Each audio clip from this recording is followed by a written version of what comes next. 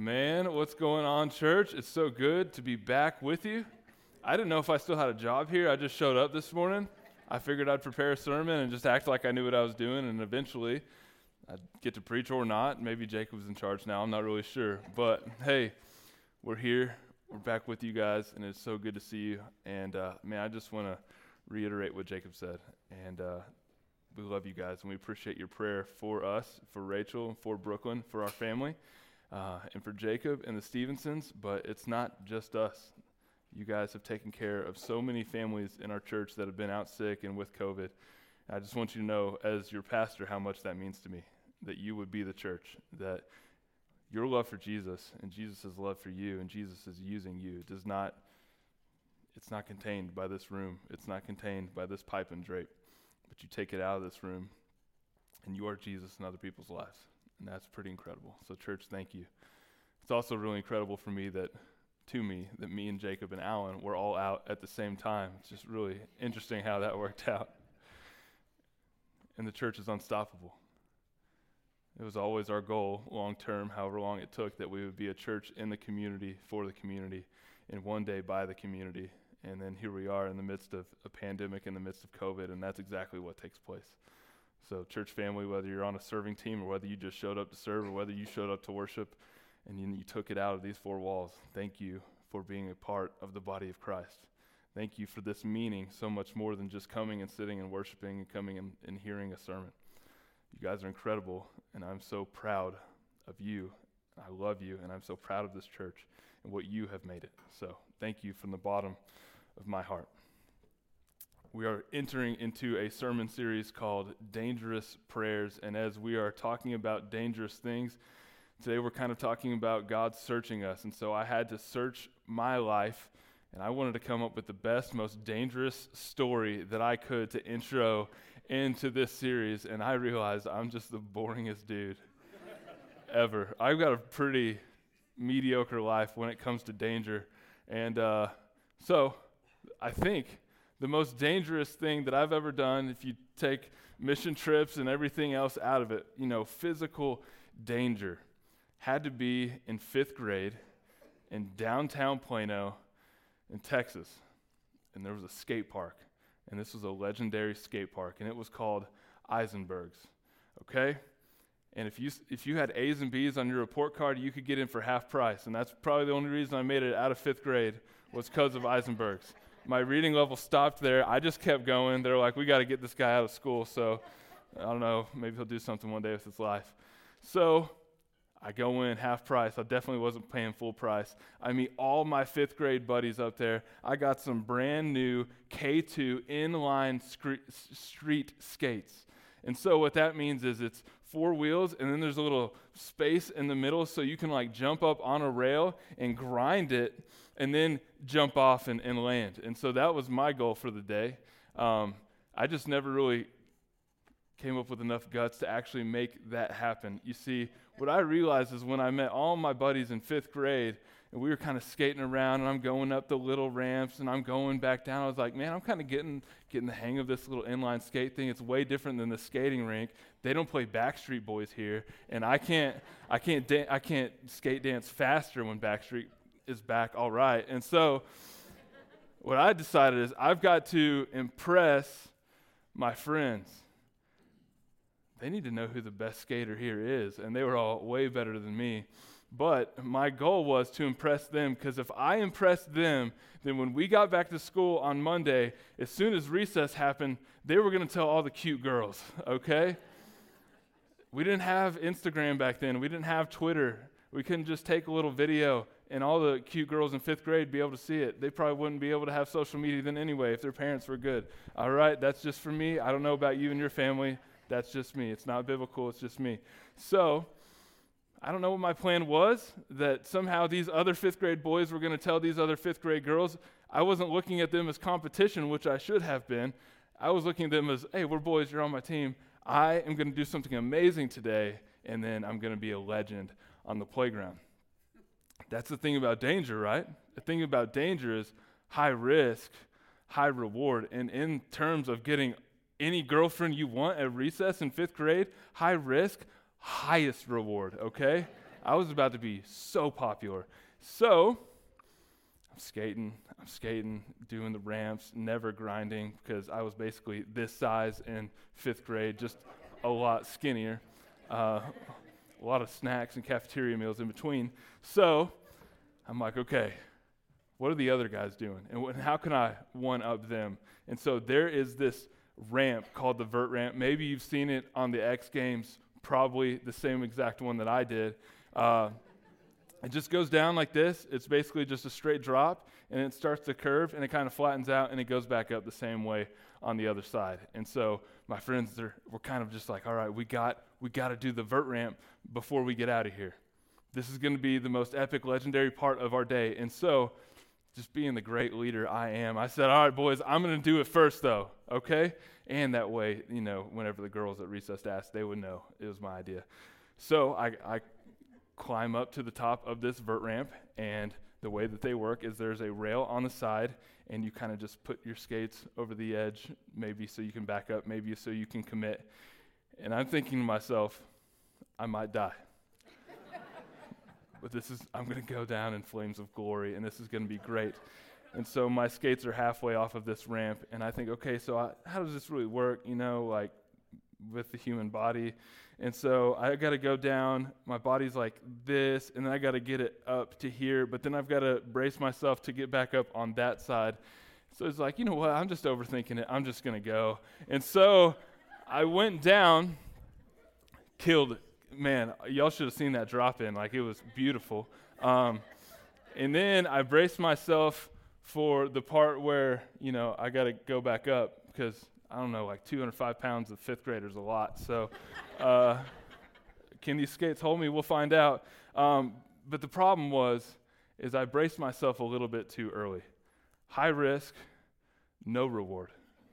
Because what happened to me was my weight went down like this, and as I pulled up, momentum, inertia, I don't know, maybe that word works, it just all went backwards. And so what I did was I slammed onto my tailbone as hard as I ever have. And then, thank goodness I had a helmet on because I popped my helmet back on to the ramp. And at that point, I got up like a man, and I said, good luck, boys, and I skated off. I cried like a baby for 15 minutes in the middle of that ramp. They had to go find my dad. You want to know what those girls were talking about at recess that next Monday? It wasn't how they wanted to date me. It was how they wanted to date everybody else, especially Drew, because of course Drew made it down first try, okay? High risk, no reward for me, but when it comes to risks in our lives, the danger is high. The risk is monumental, but the reward, hopefully, is always greater. If the reward is not greater than what you're risking, you are not doing it right, and you're probably going to end up on Ridiculousness or America's Funniest Home Videos. But over the next 3 weeks, today and the next 2 Sundays, we are going to be in a new series called Dangerous Prayers. Our first prayer today is search me. Search me. So think about being searched. It's not necessarily something that you enjoy. It's intrusive, it's personal, it's uncomfortable. Anytime we have to be accountable with someone else, anytime we have to lay our lives out to someone else, it's completely uncomfortable. But search me is exactly what David asked God to do in his life in today's scripture. So if you have your Bible, turn to Psalm 139. Psalm 139. We're going to be in verses 19 through 24. If you're new to the Bible, Psalm, you can basically translate that to song. David, King David, is writing a worship song to God. He is writing out a poetic prayer to the choir master. So we're going to cover verses 1 through 18 in the next 15 seconds. And then we're going to spend the rest of our time in 19 through 24. So in verses 1 through 6, David writes about how God knows our every action. God knows our every action to the point that he could not fathom it. He couldn't possess the vastness of God and his ability to know everything that is taking place in our lives. It cannot fit inside of his mind. Verses 7 through 12, we see that God is all-knowing. We see that God is all-powerful. We see that God is all present. And because of that, he is always with us. Because of that, he was with David. Verses 13 through 16, we see that God knew us even when we were in the womb. It says in the dark, secret places, in the very places where God was knitting us together, he knew everything about us. Not just in the womb, but before our mothers even knew that they were pregnant with us. God knew everything about us, and he would know everything that would be to come. And then verses 17 through 18, it talks about the preciousness and the vastness of God's thoughts. And then we land where we're going to spend our time today. And this is a hard landing to stick because this is scripture that not a lot of churches want to touch. This is scripture that we really have to drill deep down to figure out, what is David saying? What does this mean as far as David and God? What does this mean as far as David being a picture of Jesus that is to come and then is to return and take us with him and cast down judgment? And what do we do with this in our lives? So David, focusing on the greatness, the vastness of God, spends his time with the Lord, as we should do in prayer in our lives. We start off with adoration. God, you are incredible. God, you are wonderful. God, you are so big. God, I don't love you for what you can do for me or how you've decided to use me, but God, I love you because you are so good, because you are love, because you are light, because you are perfect. He spends his time worshiping God in prayer, as we should. And then he shifts to his circumstances.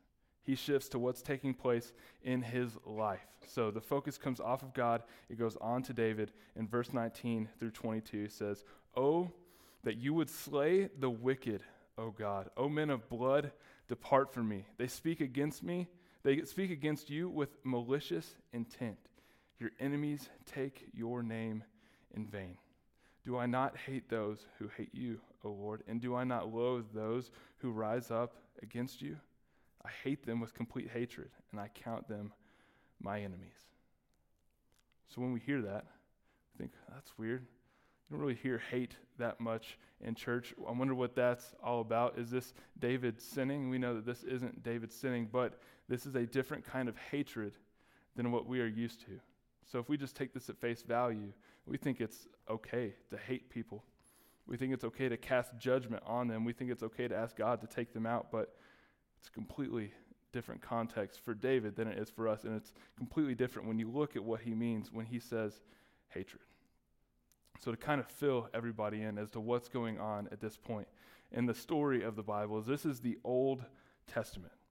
And this is under Old Testament context. This is within the Old Covenant between God and his people. And what God is trying to do is he's trying to establish his people.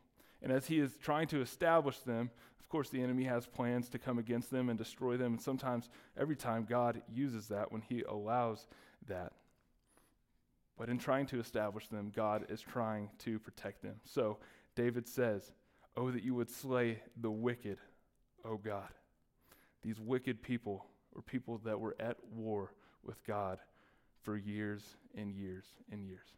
People that were attacking God's people, that were attacking David, that were attacking Israel year after year after year, killing them, destroying them. And we see, looking at the rest of the Old Testament, that it didn't start off as hatred for David. It says that their evil was met with love over and over and over. Psalm 35, 12 through 13 says, "They requite me evil for good." And I think that's a fancy word for return. "When they were sick, I wore sackcloth. In return for my love, they accuse me, even though I make prayer for them. So they reward me evil for good and hatred for my love." Psalm 109, 4 through 5. And so the wickedness that is in view within this scripture is in resistance to love after love after love. These people didn't attack Israel, and David just immediately said, "I am against you. May God bring judgment upon you." That's absolutely not what happened. But what does David do? He meets their evilness. He meets their wickedness with love over and over again, as we see all throughout Psalms. And then we have to ask ourselves, what is the meaning of hatred within this scripture?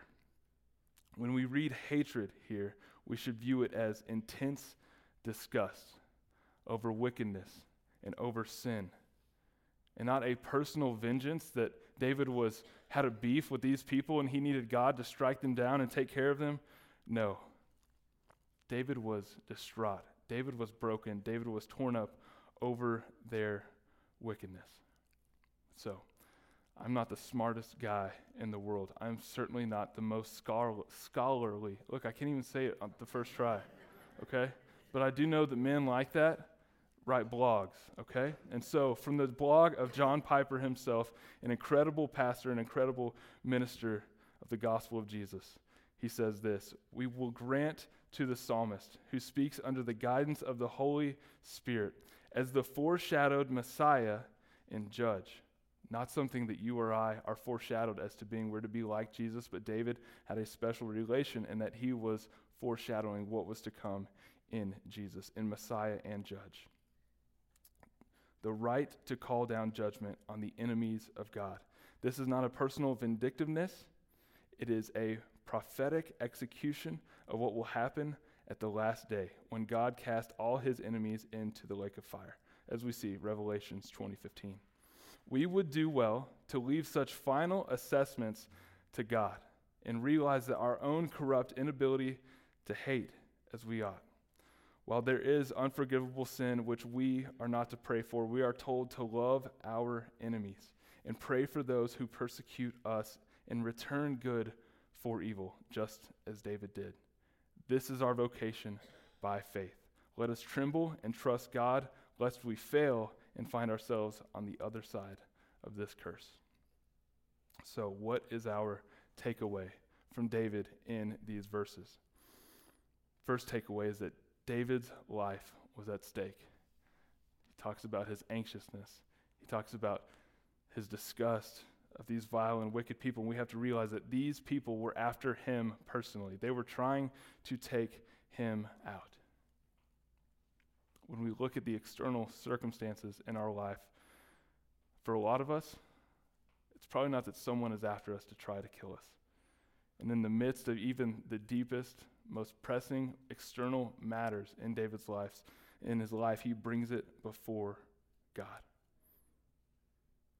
Secondly, we see that David was open and that David was honest. He let God know exactly what was taking place in his life. When it comes to our lives, when it comes to our walks with the Lord, when it comes to our communication with him in prayer, are we being open and are we being honest about what's taking place in our lives in external circumstances? Whether we've invited them in, whether we brought them on, or whether they just happened to us or came upon us. Are we really being honest with how we feel? David is asking God to strike them down. That is probably the most honest expression of emotion in this hatred that we can imagine. Are we being as real with God as David was in prayer? Or are we just sugarcoating everything because we don't think God can handle it? I want you to know something. God can handle it. And he knows the emotions inside of you. He knows what's happening in your heart, as we are about to see. So let's be honest with God. Let's give him everything that's inside of us, no matter how vile or wicked or evil or corrupt it is. Those are the things we're supposed to put at his feet so that he can take care of it. And we see that David trusts him to take care of it. David trusts God. He knew he could take care of every single bit of it. And then as believers that are here post-New Testament, under the new covenant, we need to realize that we are called to love our enemy as Jesus did, no matter what. We are called to forgive our enemy endlessly. We are only to hate sin, but we are to love the sinner. We are to serve the sinner. We are to go out to the sinner, as we see the Father does with the prodigal son, over and over and over. And we are still called to return evil with good. So think about your external circumstances. Think about the things that are taking place at work. Think about the things that are taking place in your marriage. Are we being new covenant believers? Are we taking up our role and our responsibility as followers of Jesus when it comes to these circumstances, when it comes to these people? And it's in this we see our first point, is that we need to let God in on our greatest concerns. There's nothing too great because God is all powerful. There is nothing too shocking because he is all knowing. If he knew you in the womb, if he knitted you together, I guarantee you he knows every detail of your life and every detail of everyone else's life that those decisions affected after that moment. He is all knowing. We let him in on our greatest concerns because there's nothing that is keeping him from us. He can meet us right where we are, whether it's the lowest of lows in our life or the highest of highs. He is all present, and he is ever present. As soon as we turn to him, he runs to us. And the last thing, maybe the most important thing here, is that we do not stop there. Our prayer for other people, our prayer life with the Lord does not stop with addressing God and addressing other people. And I think for a lot of us it does. It does not stop with them. It stops with us. And this is where the dangerous shift in our prayer takes place. We see verses 23 through 24 that this shift goes from God to the external circumstances to David's own heart. That goes from the external to the internal. Psalm 139 says, "Search me, O God, and know my heart. Try me and know my thoughts, and see if there be any grievous way in me, and lead me in the way everlasting." So we talked about being searched. We talked about how it's uncomfortable, how it's awkward, how it's intrusive, how it's embarrassing. How do we really feel about being searched? When was the last time you went to an airport? For me, I've been on an airplane, probably 6 times in the past year, and whether that was with my wife or whether that was with Jacob or whether that was with Stephen, one thing always happens to me now in the airport, and I think it's because I got a dad bod, but it always happens regardless, is that I go through TSA, I put my backpack in the bin, I put my shoes in a separate bin, I take every ounce of metal off of my body, I put that in another bin, and I put my laptop out of my backpack in another bin. I'm a 4-bin kind of traveler at this point. I go through TSA, I turn sideways, I lift my hands in the air like I'm guilty of something, and clearly they think I am too, because every single time I travel, they pull me out and they say, "Sir, will you step aside for a moment?" I'm like, goodness, again? So I step aside, and they ask me the same question every time. "Sir, are you hiding anything around your thigh area?" You can laugh at that. I'm very confident in my body, okay? It's not going to hurt my feelings. I worked hard for it. It's all muscle, okay? So at that point, I just let them know, no, I am not hiding anything in my legs, in my thighs, but that's not stopping you from patting me down, is it? And it's absolutely not. And so what they do is they pat me down, some more than others, and then they send me to get the rest of my 4-bin stuff.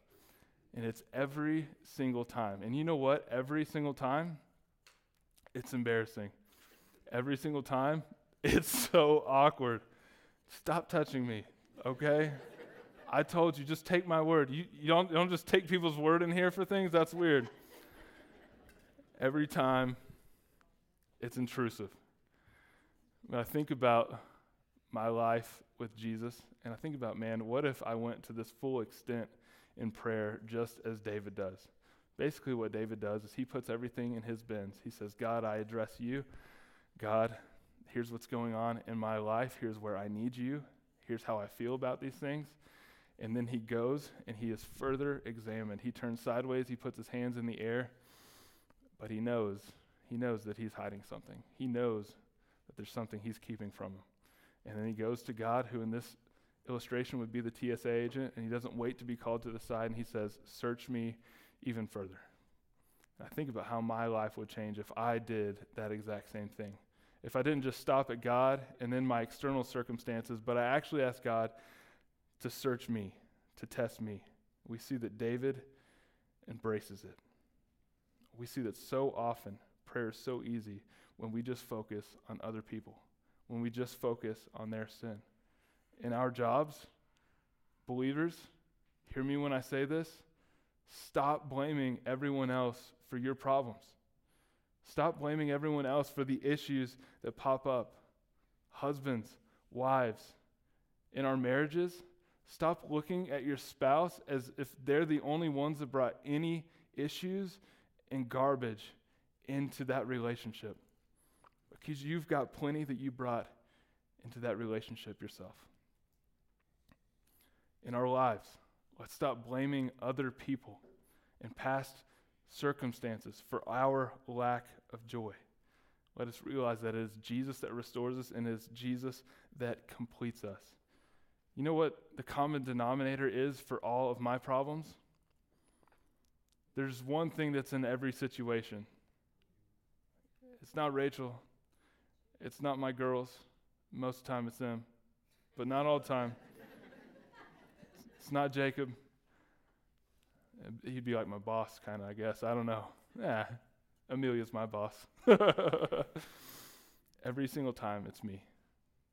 And if we flip that around, every single time, in every situation, it's you. And sure, sometimes it's not.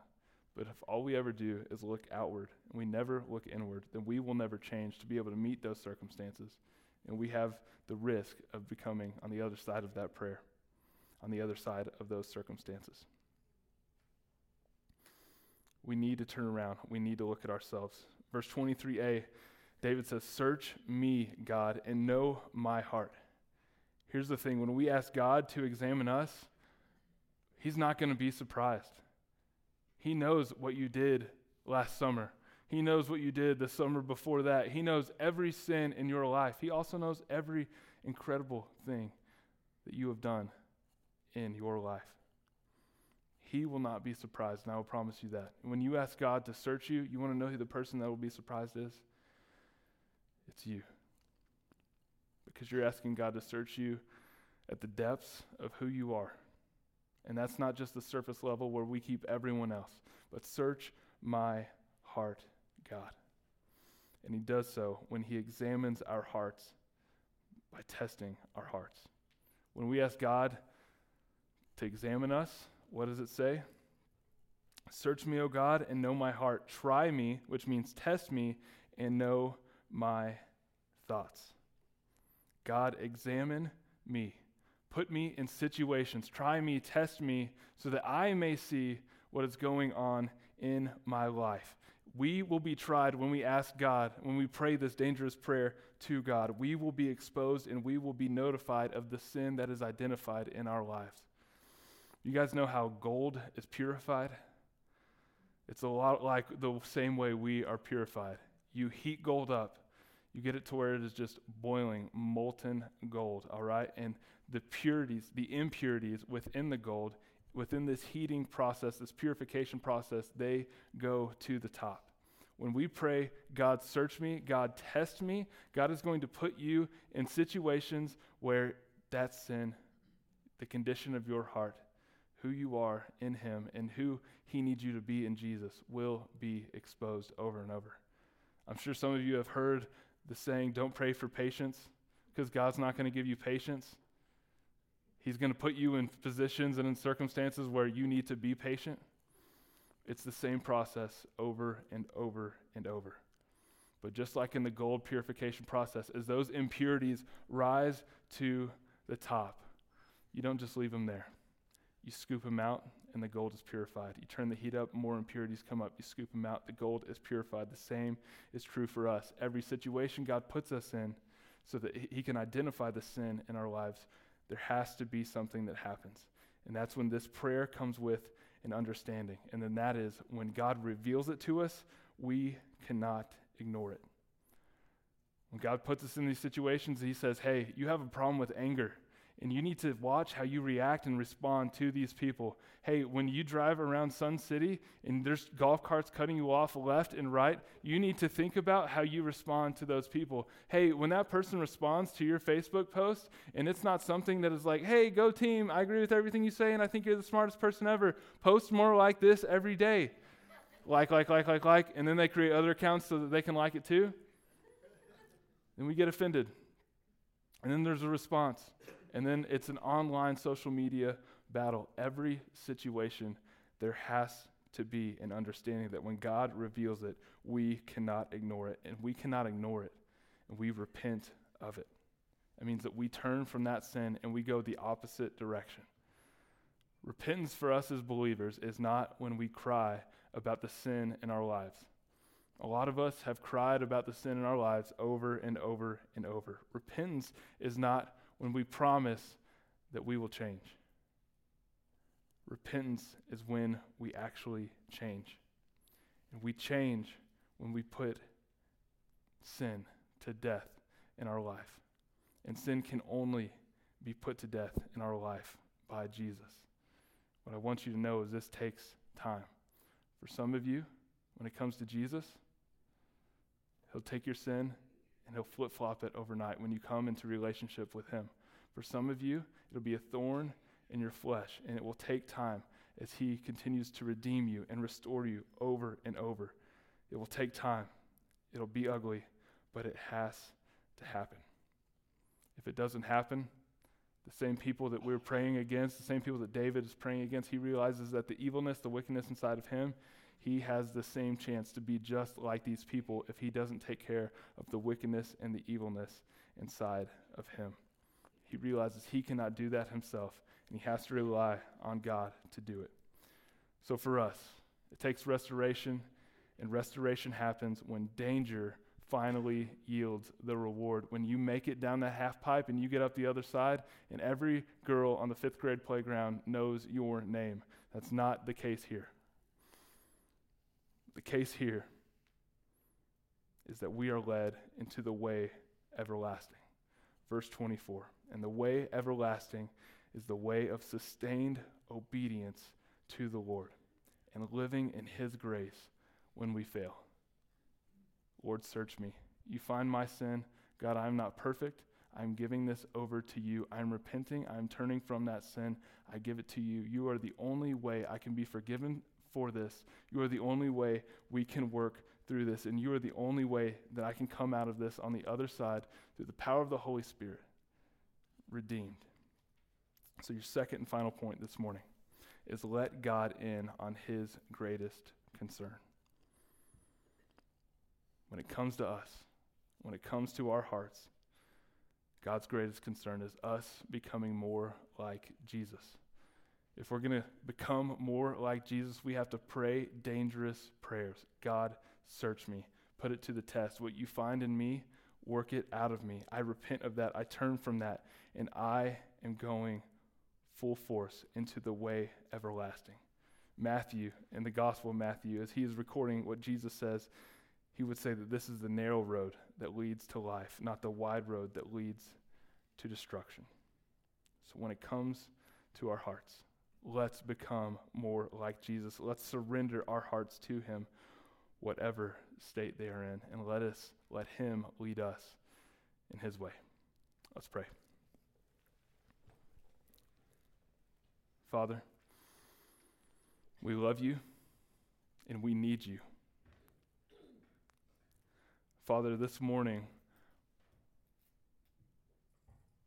as we pray the dangerous prayer, asking you to search our hearts, knowing that that means that we will be put to the test, that the impurities in our life will come to the surface, and we need to deal with those through repentance. God, would you be with us as you reveal those things?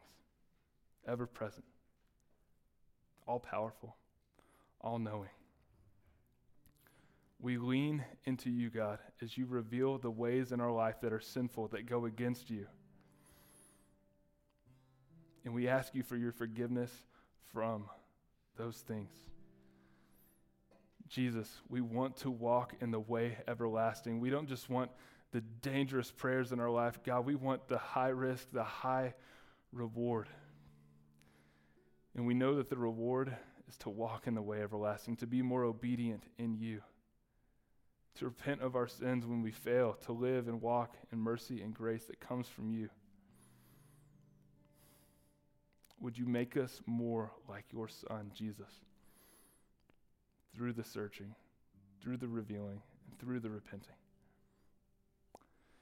There may be someone in here this morning and you would not be able to say that you have entered into a relationship with Jesus.